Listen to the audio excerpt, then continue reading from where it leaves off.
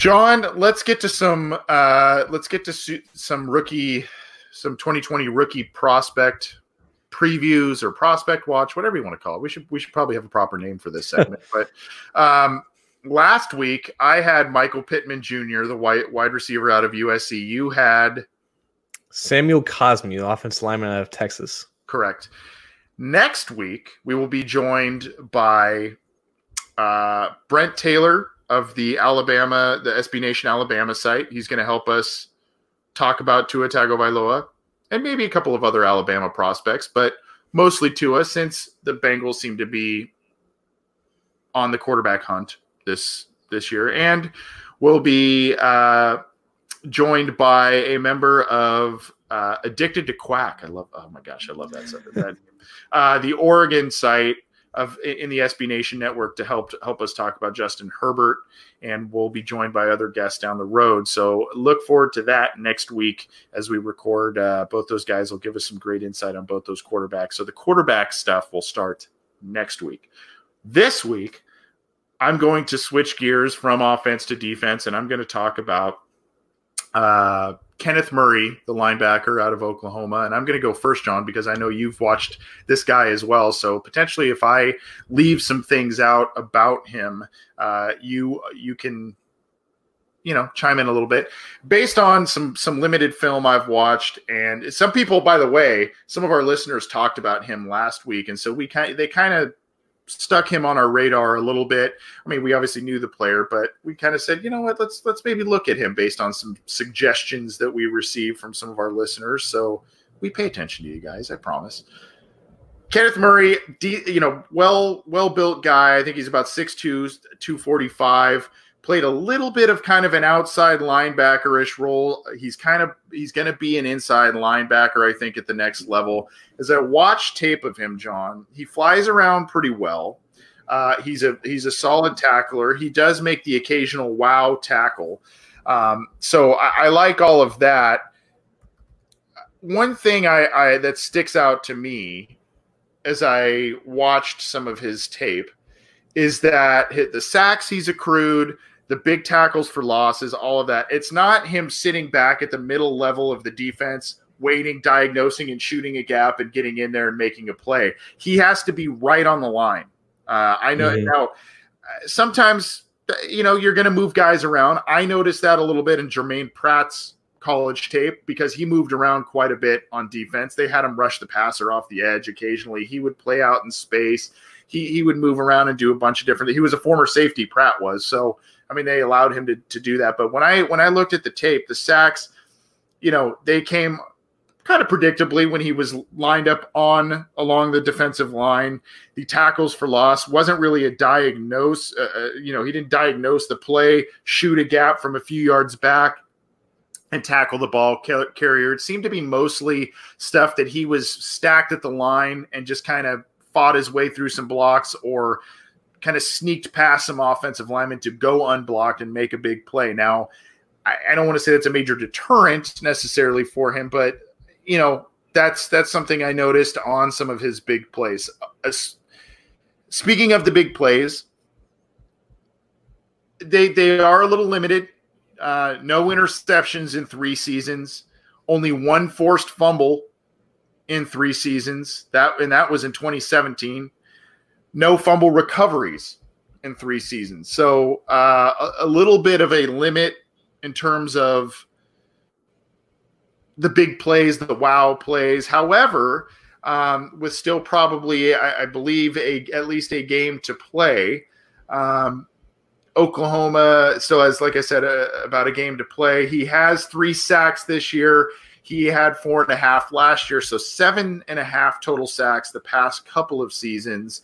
So he can get after the passer a little bit. A sure tackler. Sometimes he'll over pursue a little bit. I've seen some people compare him to like a Thomas Davis. I've seen some people compare him to other linebackers out there. I think he's a promising prospect. I think the highest he would probably go is maybe a late 1, high 2.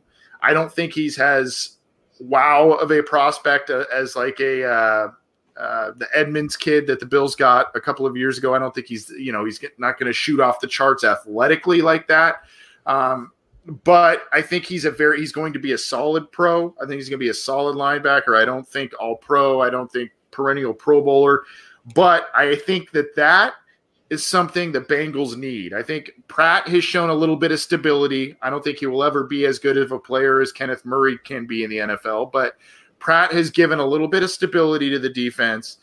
Pratt can maybe, be a guy you lean on for the next couple of years as a linebacker. You bring in a Murray, you can kind of switch around those guys, have them do different things. And I think all of a sudden you've got a couple of linebackers to raise the Bengals linebacker group from below average to well below average to at least average to maybe even above average by bringing this kid in. So those have been kind of my observations of Murray as an Oklahoma Sooner. I don't know if you have any additional insight on him, because I know you watched some tape on him as well.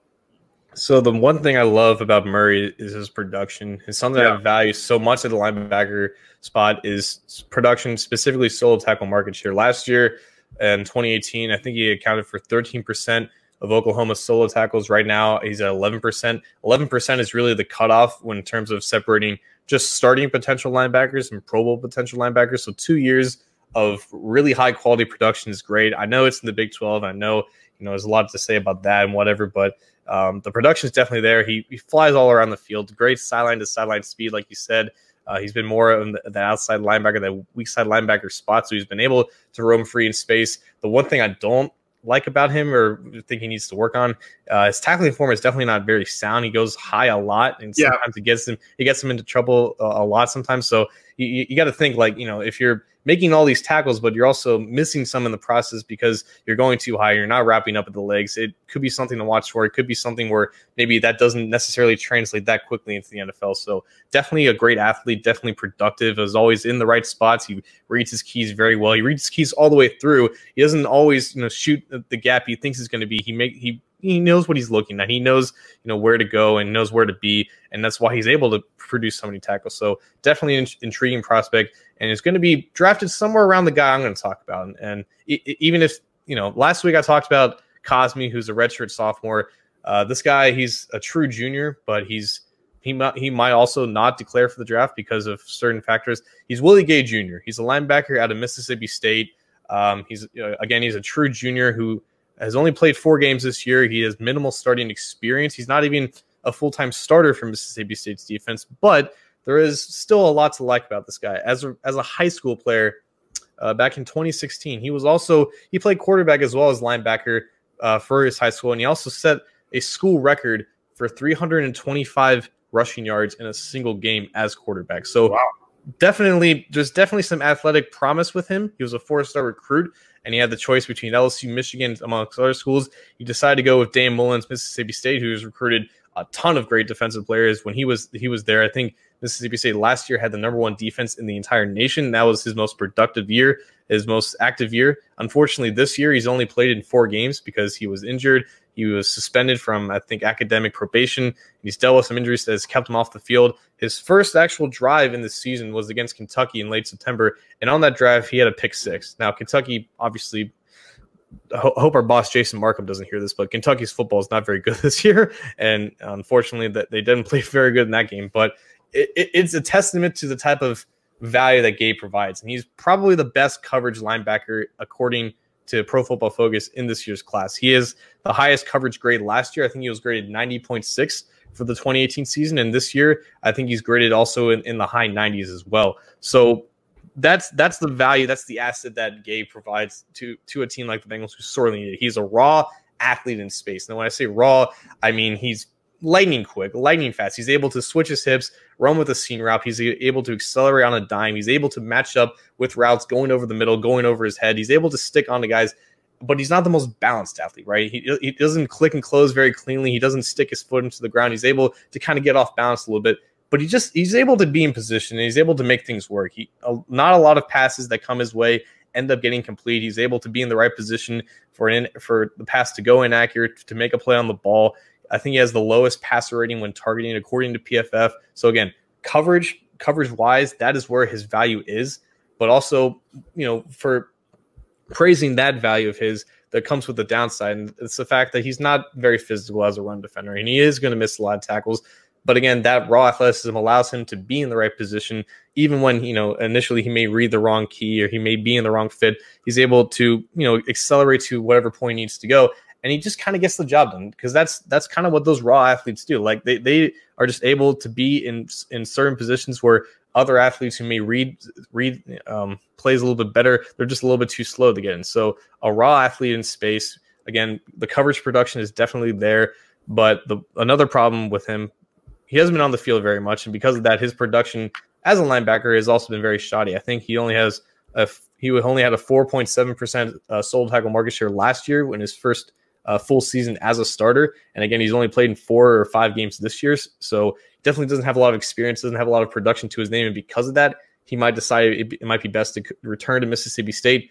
But if he goes and enters this class of linebackers, who we're going to get into more depth as the process goes on, but it's not as very top heavy like it was last year with guys like Devin White, Devin Bush, who were first rounds. There might only be one first round linebacker in this class, a guy that we may even talk about on this program in the coming weeks. So this linebacker class can be very thin at the top, and it's where a guy like Gay can potentially arise towards the later part of the process, because he has the one value that teams are looking more and more at the linebacker position for. It's the ability to defend the pass. And when you have a guy like Pratt, who might be the only linebacker on this team that's on the roster in 2020, his biggest weakness this year has been coverage. He's been a very fine run defender, a very explosive run defender, but he's been lost in coverage so many times. That's why it's been a long time for defense coordinator Anarumo to trust him to play significant snaps.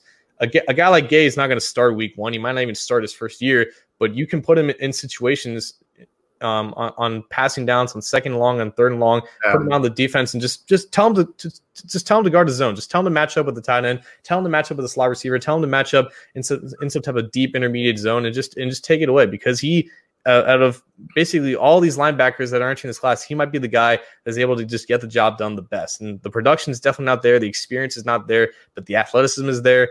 And the ability to take away some intermediate zones and coverage, and the ability to latch on to those intermediate routes, that's definitely there. So I don't know where he gets drafted. Honestly, it could be as high as the 3rd. It could be as late as the 6th, depending on what his overall profile ends up being. But he has an asset that the Bengals need, and if he does declare, he's going to be an interesting name to watch. So I'm going to piggyback and say some things about Kenneth Murray that, but both based on what you said about him, and some questions we've got in the live chat about. So Ken Fetcher says, can Murray cover a tight end? My answer to that would be not particularly well. From what I've seen, he's got 5 total passes defended in the past 3 years, 3 in 2019. And from what I saw on film, I mean, he would kind of sit in the middle of the field and he'd knock away a pass or two. And, I don't see him running necessarily well step for step with a tight end and covering him. Maybe unlike Gay, who seems to be a bit more athletic in that front. So I don't know that I would be overly comfortable putting Kenneth Murray necessarily on a tight end regularly. But I could be wrong about that, John. The other thing I just wanted to mention, based on your production comment about Murray, 155 tackles in 2018, 71 solos. So that kind of plays into what you were talking about with him. Your thoughts on Murray in coverage, as well as, I mean, it sounds like you think you're more confident in Gay in coverage than you are Murray based on athleticism. Yeah, like Murray, I think might actually end up running faster than Gay does. I think NFL Draft Scout has like a 4.57 for Murray right now, and that's definitely evident on film. And Bengals fans specifically are so intoxicated with just taking away tight ends, and it's not the same as it was 5 years ago when this issue really came up for the Bengals, and how the tight end was really starting to revolutionize the passing game. But now the tight end is being used more diversely in passing games. They're being used more as wide receivers. They're being in the slot. They're lining up out wide. It's more than just having whatever strong side linebacker you have line up against an inline tight end and taking away whatever route he has. It's not always up to a specific linebacker to match up with him in man coverage. It's more because teams are more dependent on zone coverages, and they rely on more just overhang defenders, maybe strong safeties to handle that role. So I don't know if matching up and taking away tight ends specifically is an asset that Bengals fans need to watch for linebackers. But I think when given the right opportunity, an athlete like Murray can do that, and especially a guy like Gay can do that in certain situations. It's more about just being disciplined in your zone and being able to cover a certain amount of ground in a certain amount of time, because NFL defenses now are designed to basically allow stuff in front of them and collapse on it closely, because offenses are getting so much smarter and in creating mismatches with whatever athletes that they have. So it's almost impossible to go up in man coverage all across the board, especially when offenses are going into more 10 personnel, more empty looks. It stresses out the defense even more, which puts defenses more in zone coverage and takes them out of man coverage in that situation. So it's not necessarily about which linebackers can match up against tight ends in whatever zone coverage you have. It's just about, having guys reliable to trust their eyes and being in the right spots and taking away the big plays while allowing some short plays in front of them to happen. But both those guys can collapse down on plays in front of them quickly. It's just a matter of can they finish in tackling and whatnot. And that's an area that both of them kind of need to work on. But in terms of being great athletes in space and providing, coverage in intermediate zones, I think both those guys can handle that. Yeah. So, well said. I mean, there's not much really to add on that. You hit the nail on the head there. And I think like you said, really, it's not always going to be up to a linebacker to cover a tight end, a pass catching tight end. Maybe sometimes here and there, but it's going to be that's kind of a by committee thing, right, in the NFL these days. But obviously, the Bengals need linebacker help. That's why we both decided to go to linebacker this week. I see, I see Dave Lennox says, kicker. I actually almost previewed a kicker today, believe it or not. I did. I promise you I did. And we may do that down the road. But yeah, I almost did. But we decided to go linebacker this week. And as we go to quarterback next week. Anything else you want to add about these guys, John? Yeah, Peter Neefus in the comment section. Do we need a new linebacker coach? The current linebacker coach is Tem Lukabu, who came from none other than Mississippi State. So there could be a relationship between Lukabu and Gay itself. So I didn't even think about that until now. So I don't know if they're going to get rid of Lukabu.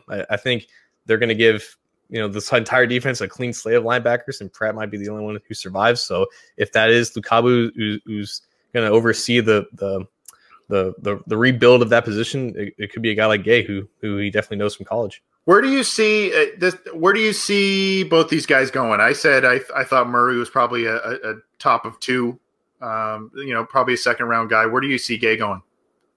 Again, it really depends on what the NFL looks at him, because he had that suspension, he has that injuries, and if he does declare, he's going to be a very inexperienced 3-year player.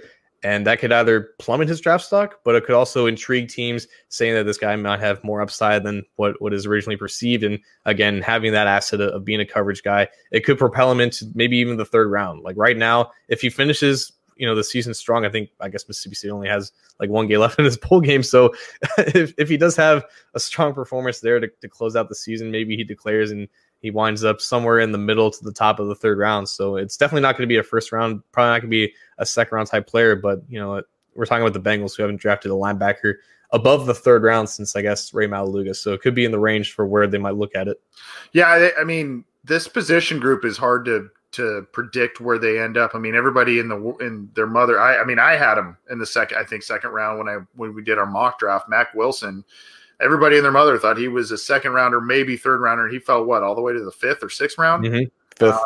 So, this is a hard position to predict, especially for maybe guys that are viewed as a little bit more limited 4-3 inside guys or what have you.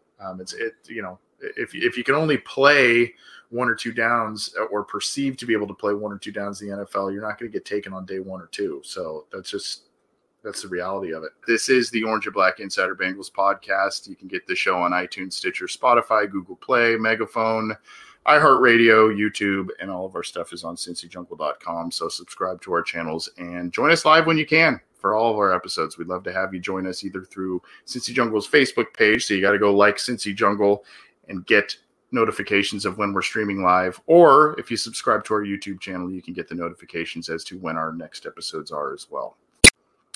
John, we've been joined. I mentioned this at the beginning of the episode. We have been joined recently by some members of the SB Nation Network to help us preview Justin Herbert, Tua Tagovailoa, and Joe Burrow most recently. Before that, you and I gave our takes on a couple of different players. So we are going to continue our 2020 prospect watch. We've done we did Michael Pittman. We did the 3 quarterbacks. I did Michael Pittman, the wide receiver of USC, and gosh, I'm blanking on my second guy. But Kenneth Murray, the linebacker? That's right. Kenneth Murray, the linebacker. Thank you. And then the 3 quarterbacks that were done by other folks. I've got another guy on tap. You did Samuel Cosme, the offensive lineman of Texas. And then you had was it a corner? It was a linebacker for Mississippi State. That's right. That's right. Honestly, I'm forgetting his name. This is he was Junior. Junior. Yeah. Let's call him Junior. Yeah. And then the 3 quarterbacks. So who do you have on tap this week? So I wanted to do something to celebrate the college football playoff. Willie Gay Jr., by the way. Yes, that was it. Yeah. So for this week, college football playoffs, I wanted to do a prospect that not necessarily a consensus first round pick, because I think the first round discussion for the Bengals is a little not moot at this point, but I'm more intrigued now for the guys who could be around the 2nd, 3rd, or 4th round, and maybe a guy that is someone to watch for this weekend who could be on their radar as one of the picks after potentially Joe Burrow. And I'm going to go with A.J. Terrell, the cornerback out of Clemson. In general, cornerbacks out of that scheme don't have a lot of ball production because of how dominant that defensive line is and how hard it is for opposing quarterbacks to really, target receivers downfield and, get the full timing of the routes under them. So cornerbacks naturally will have an easier job in that defense, in that scheme. That defense is out of its mind. It's going to give Ohio State some definite problems this week. But Terrell, in general, is a prospect that I think the Bengals are going to be very infatuated with. He's only 21 years old. He's a 3-year starter, again, in one of the best defenses in the country.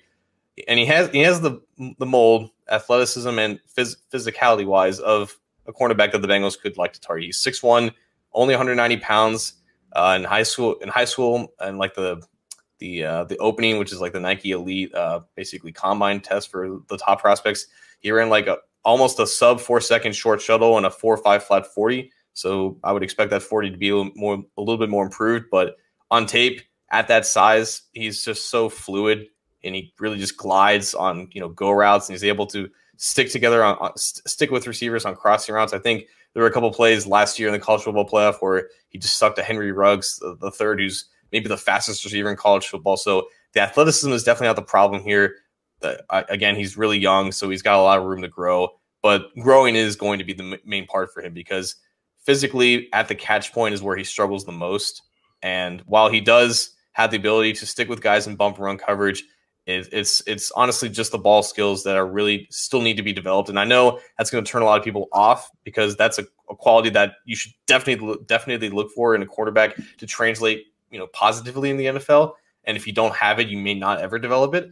But literally, this guy has everything else, because he has the body type of a Drake Kirkpatrick, of a William Jackson, but he's so much more physical than both of those guys. And those guys, throughout the early portion of their careers, dealt with missed tackles a bunch. But he's actually one of the better tackling cornerbacks in this class. I think Pro Football Focus has him in the upper 80th percentile in terms of missed tackle percentage. So when he touches guys, they go to the ground. So missed tackling is not going to be a problem with them. So he brings an asset to that. But also just being young and being in a defense that predicates themselves on these off coverage looks, which is what the Bengals want to do with their cornerbacks, having the type of youth and the physicality that this team values at this position, while also not having to start immediately at a position that they should have at the very least 2 starters in on this roster right now. I think he becomes a really good option either in the 2nd or 3rd round of this draft class, really depending on how he tests at the combine. So we had a question in the live chat, John. I think it was from Death to Religion in the live YouTube chat. Can he cover tight ends?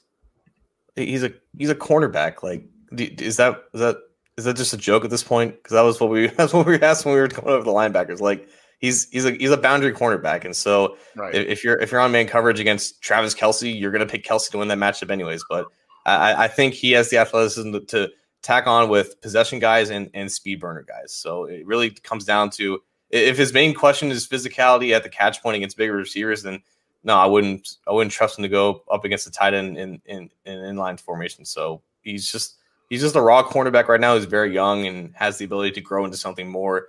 But you like what you see already with his tape, and you like that there is potential room for growth. Yeah, I think the question maybe more stemmed is, is there a Darqueze Dennard maybe kind of comparison there where, you mentioned he's more physical. He has the build of a Dre Kirkpatrick or a William Jackson, but is more physical than those two guys. So maybe that's where the comments stem.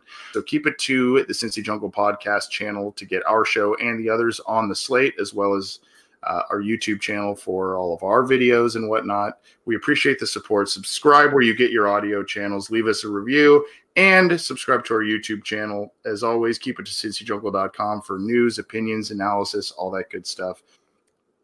John, let's continue another list we've been doing, the 2020 prospect watch list. Do you want to go first, or do you want me to go first this time? I'll go first. I like the guy we're going to talk about, and his name did actually pop up in our listener questions episode from last Friday. If you haven't checked that out, definitely check that out on Cincy Jungle and anywhere you can get our podcast. But there was a mentioning about just how the Bengals are going to attack the linebacker position. And we just talked about it about half an hour ago. I think if they're going to get some type of a quality starter, it's probably going to be at the linebacker position. What player that is, we don't know. A lot of people want to say it's Corey Littleton. Regardless, that's beside the fact. This isn't an extremely strong class of linebackers, but as our friend Matt Minich likes to say, it's not about the quality of class, it's just about finding the right guy for you. And there's a lot of guys in this class that aren't seen as traditional linebackers. They're guys who could potentially make a transition into more of an off-ball role because of size constraints, or just because they're just great athletes. And the NFL wants them out in space because coverage is so much more important than it was 10 years ago. So looking at, beyond, the first round, because there's going to be, Isaiah Simmons off the board, Patrick Queen off the board, potentially Kenneth Murray off the board.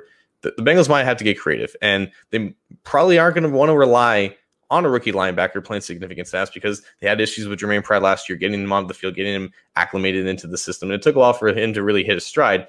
And so I think they're going to have Pratt and some type of other veterans start for them. So they would want a guy who can play in spurts and can give them ability and coverage, but not necessarily, have to rely on him to play significant snaps. But also because this defense has evolved into more of a multiple front, that I could definitely see them wanting a guy who has experience, playing on the line of scrimmage, setting the edge off the edge, but also experience pressure in the pass. And I think that's when you get a guy like Zach Bond from Wisconsin. His name would definitely start to enter the conversation when you get into round 2, or even if by some chance he falls into round 3. Now, Bond, it was a pass rusher at Wisconsin. Unfortunately, he was a redshirt senior and that's way into the draft. And he only played 2 true years of Wisconsin because he dealt with injuries the first year that he was supposed to play, the first year that he was supposed to start. So he only really has 2 years worth of tape. And unfortunately, not a lot of experience as an off-ball linebacker. But in terms of productivity as a pass rusher, I believe PFF had him graded in the he had a 91.6 pass rushing grade this past year at Wisconsin. He was very productive there, and that's where most of his tape is for this 2019 season. But the main thing here is that they saw him down the Senior Bowl. He played for the North team under the Lions, and the Lions used the crap out of him as an off-ball guy. And that's what the Bengals did with Jonathan Grenard for the South team. But, Bond, obviously he had a good week. There's a reason why he's still being talked about as a guy who could potentially go in the second round. Like, he didn't blow his chances at all, trying to fit into multiple roles as an off-ball linebacker. But the thing of why this transition could make sense is because, when he was asked to play in space, when he was asked to drop back in coverage, the ability to flip his hips, the flexibility that he has as an athlete in space, it definitely showed up. So this is it's going to be hard for him to be a full-time edge defender. I think he was listed as 230 pounds or whatever at college, and he went up to 241 for the Senior Bowl. And I think a lot of that was because he was expecting, a lot of questions, a lot of teams who want him more as an off-ball guy. But the versatility that he provides, the fact that he is competent in space, the fact that he can handle a lot of coverage responsibilities. He had a coverage grade of 77.3 last year for PFF, and I think he had a coverage grade of like 81 in the year before. So there is, productive tape for him, playing in those short zones, be able to match up coverage on some of those shorter routes.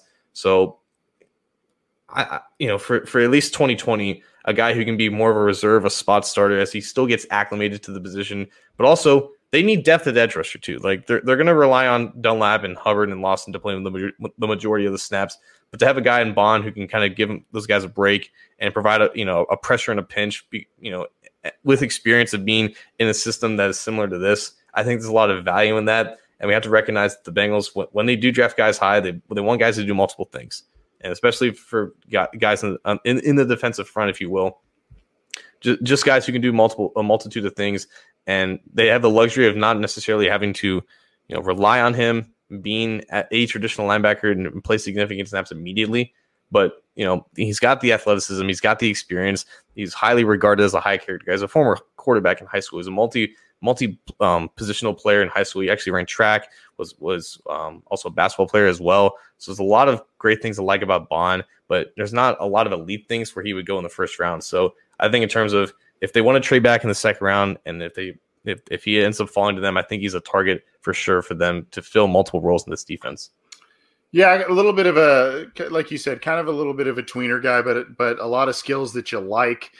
Just seems to be like an all around, like he's pretty good at everything, right? I mean, he's kind of, there might be some, like you said, there might be for some off ball stuff and more 4-3 set where he's maybe playing a little bit more traditional linebacker type of stuff. There may be a learning curve there, but he seems to be a heady guy. That's kind of a Wisconsin defense trait. Like, in order to be a Wisconsin defensive player and play well in that system, you got to have a high football IQ. This kid seems to have it. He seems to have a lot of skills. I do like this kid, and I think he would be someone that Brian Kramer says, I think Dave Lapham is high on Bond. So that's guy. Well, if Lapham's high on him, I'm assuming the Bengals are high on him too. Correct. So that's someone to look at. This is the Orange and Black Insider Bengals podcast. He's John Sheeran. I'm Anthony Cosenza. Get this podcast on any number of audio platforms, wherever you download your podcasts. Subscribe to our channel. Get our show along with other shows in the Cincy Jungle Network. Also, check out our YouTube channel and try and join us live either via YouTube, Cincy Jungle's Facebook page. It's also up on cincyjungle.com.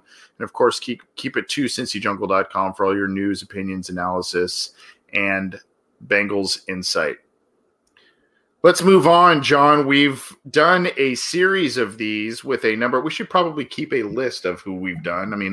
We've done a lot of these, both of our own analysis and with help of others from the SB Nation Network. We did the big three quarterbacks and Justin Herbert, Tua Tagovailoa, and Joe Burrow. By the way, Tua did declare for the draft, so he is entering the draft for those who do not know. We did a couple of offensive linemen, a wide receiver, and an edge rusher. So we've got a lot. So go back to our older episodes if you missed any of that, and check out some of the player profiles that we have done. John, I'm going to let you kick it off this week with your prospect. Unless you're uncomfortable, I can kick off. It's best for the ill-prepared guy to lead off with this presentation. Okay, so. All right. Hey, get the jitters, the presentation jitters. Yeah. Right. So I'm going to stick with I'm going to go a Senior Bowl guy this week and a Senior Bowl guy next week to prepare for the Senior Bowl in 2 weeks. And I'm going to start with A.J. Green. No, not the receiver, the cornerback out of Oklahoma State. A 4-year player out of Oklahoma State. I think he fits a lot about what they would look for at the position. I know one cornerback a couple weeks ago with A.J. Terrell of Clemson who had a decent game against Ohio State. But if they don't bring back A.J. Green for this year, they can always replace that name on the roster with a cornerback who's going to be at the Senior Bowl out of Oklahoma State. I like his production for starters. He had 3 consecutive years at Oklahoma State with 39 solo tackles. Believe it or not, solo tackles is a good indication of production in terms of success in the NFL for cornerbacks specifically. It's solo tackles and pass deflections. And over his 3 years where he started Oklahoma State, 21 pass deflections, 6 interceptions. I think he led the Big 12 interceptions in 2017 with 4. So you say what you want about the Big 12. Production is production, whether it's inflated or not. There's some skill sets to like about this guy. I mean, 6'1", 190. He could be listed more on the under, or maybe not 190, maybe more close to 185. Could be listed in terms of more on the other sides, but has a lot of experience in these cover one, single high safety type of coverage concepts or whatever. He's very comfortable backpedaling. He's very comfortable playing with his eyes towards the ball. Very comfortable being left in zone. Is able to just pound down on these in-breaking routes in terms of backpedaling and then clicking and closing. The ball skills are obviously still there with the amount of ball production that he's had over the course of his 3 years. The athleticism is evident. He can flip his hips very easily. He can run with those vertical routes. But just kind of like it was with Terrell, the strength at the catch point can kind of come into his way a little bit. The lack of size is obviously concerning. You have to wonder, he played on the boundary so much in college, but maybe he won't be able to get away with that in the NFL, where he have to use that length and that lack of size in the slot to maximize whatever potential that he has. But I think you always have to look at experienced guys with a lot of ball production and a lot of production around the ball, whether it be solo tackles or getting your hands on the ball. Again, it's the Big 12, and you can devalue defensive players if you want. But, Bengals fans should be interested by the name for starters. But a good athlete with a lot of production. He's going to test well prior to the combine. We get to see him extensively at the Senior Bowl. I think this guy has a lot of traits to be potentially a late second round or a late day 2 or early day 3 draft pick, depending on how he tests and how he looks in these offseason workouts. Just a guy to watch for. Any idea on 40 time or potential 40 time, anything like that? Is he quick? Is he fast, or is he more quick than fast? I mean, I'm looking at some of his stats, and we've got it up on the screen here. I mean, I'm looking. I love the sophomore year: 39 solos, 4 interceptions, 5 pass defense. But I also like the next year: 11 passes defense as a junior. So I mean, I like some of that stuff, but just curious about some of the measurable stuff that may come with. So, obviously one of the most athletic cornerbacks as possible. I don't think he's going to blaze an incredible 40 time there. I think it's going to be more in the mid to the late 4.4s in terms of a best case scenario. It's all about traits, though. So, if your cornerback isn't the fastest, but if he runs, good agility drills in terms of a 3-cone short shuttle, there's value in that. I think the explosion is going to come off the screen at Indianapolis at the combine. I think it's going to be, in terms of an all-around athletic profile, which is kind of dangerous to do. It needs to be weighted properly with that lack of size. He's probably going to measure in under 195 pounds, but I think we're going to see decent speed, decent agility at the combine. Yeah, Michael Flukas in the live Facebook chat said I thought he had issues with his recovery speed. I don't know if you've seen anything like that on tape, but again, he's not a blazer, and he sometimes loses the ball, and even for being as experienced he does have some shortcomings. We're not talking about a potential first-round player here, but it's somebody that I'm definitely going to be watching in one-on-ones at the Senior Bowl, because that those drills are designed for receivers to get easy separation, and you can really tell which cornerbacks are able to handle that that type of quickness off the line. And we're going to see how good he is up against line scrimmage, because he's been most comfortable playing off the ball in those zone concepts. So seeing him in press coverage and bump run coverage is going to be a great test to see how diverse of a skill set that he has at the position. Sounds good. You do have a from listener Ken Dipple. He has been asking us for about a week now about Antonio Gandhi Golden from Liberty. He's a wide receiver. He wants to know about him, seeing as how you are going to the Senior Bowl, and this is a small school kid. He is huge. He's 6'4", 220, kind of an Auden Tate type of guy. So you don't necessarily have to do a full-blown report, but we've got a little assignment for you. If you can keep an eye on that player for us, that would be awesome. And let us know what you think about him, because our listener is very, very curious about that. Yeah, I will only look at a Liberty player if somebody asks me to. Okay. We've covered a number of different players, a few quarterbacks as well, and now we're kind of wrapping things up. John, do you want to do the honors of going first this week, or would you like me to go first? You talked a bit for the past couple minutes, so I'll give you a break as I go through my prospect. Okay, thank you. All right. Like Anthony said, we kept a theme here with certain positions that we've talked about, and I'm not going to deviate from that now, considering the draft is just a week away. But, I think a lot of people have gauged a good feeling about this linebacker class beyond Patrick Queen, Kenneth Murray. You got your Logan Wilsons, your Keem Davis Gaithers, your Willie Gay Jr.'s, who was profiled here back in December. Lost in the conversation, I think, is Jordan Brooks, the linebacker at Texas Tech. And he was a guy, one of the first linebackers I even learned about in this draft class way back in like September, October, when I think it was Dane Brugler who was tweeting about how productive he was at Texas Tech, not only in his first 3 years, but how productive he started the season. And he continued producing throughout the season. At the end, he accounted for, I think, 12.3% of Texas Tech solo tackles, and that's 12.3% solo tackle market share. Any mark above 11% is high quality. I think Jermaine Pratt had 11% in North Carolina State. He was in the 80th percentile. You typically like to see 80th or above percentile in terms of maximizing your potential as an NFL linebacker. But sometimes, guys who rack up a lot of solo tackles in college, they don't always translate into the NFL. How do you contextualize that production? Well, PFF graded him as the highest graded run defending linebacker in this class, and also graded him as the best tackling linebacker in this class. So those solo tackles, that they mean something, because this is the guy that stays in his fits, he reads his keys well, and he takes on blocks better than most linebackers in this class. It's not like a Kenneth Murray situation where he's explosive and he gets downhill, but he's scared to take on the blocker. He kind of dips under it. This guy will take on guards in the second level, and he will try to put them in the dirt, and he will try to fight them off. And when he gets to the ball carrier, he makes him pay. Like, this is a hard-hitting tackler. This is a downhill player. This is a guy that's perfect for a 3-4 scheme that the Bengals are trying to run more. I think a great long-term answer beyond what Josh Bynes will be this year next to Jermaine Pratt.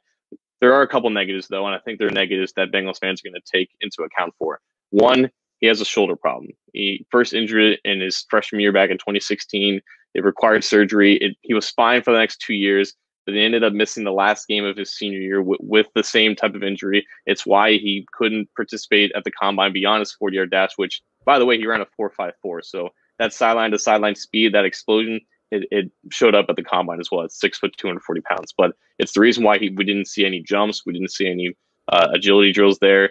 And that's it. And the Bengals have been plagued with shoulder injuries in recent years. John Ross, Billy Price, or I think he's more of a pectoral, but Jonah Williams had a shoulder injury last year. So they're very sensitive to that type of injury. So that may be a reason why he may not be as high on their board. And also, he's just not really experienced in coverage, and he may not be the athlete that you want dropping back 10 yards deep in those nickel type situations. He's just a traditional downhill linebacker, but he has more speed than the Ray Malugas or the Hardy Nickersons or the Vinny Rays of the past that we've seen line up at inside linebacker for the Bengals. So I think in terms of just what he does well, he fits a lot with the theme of what we've seen this offseason.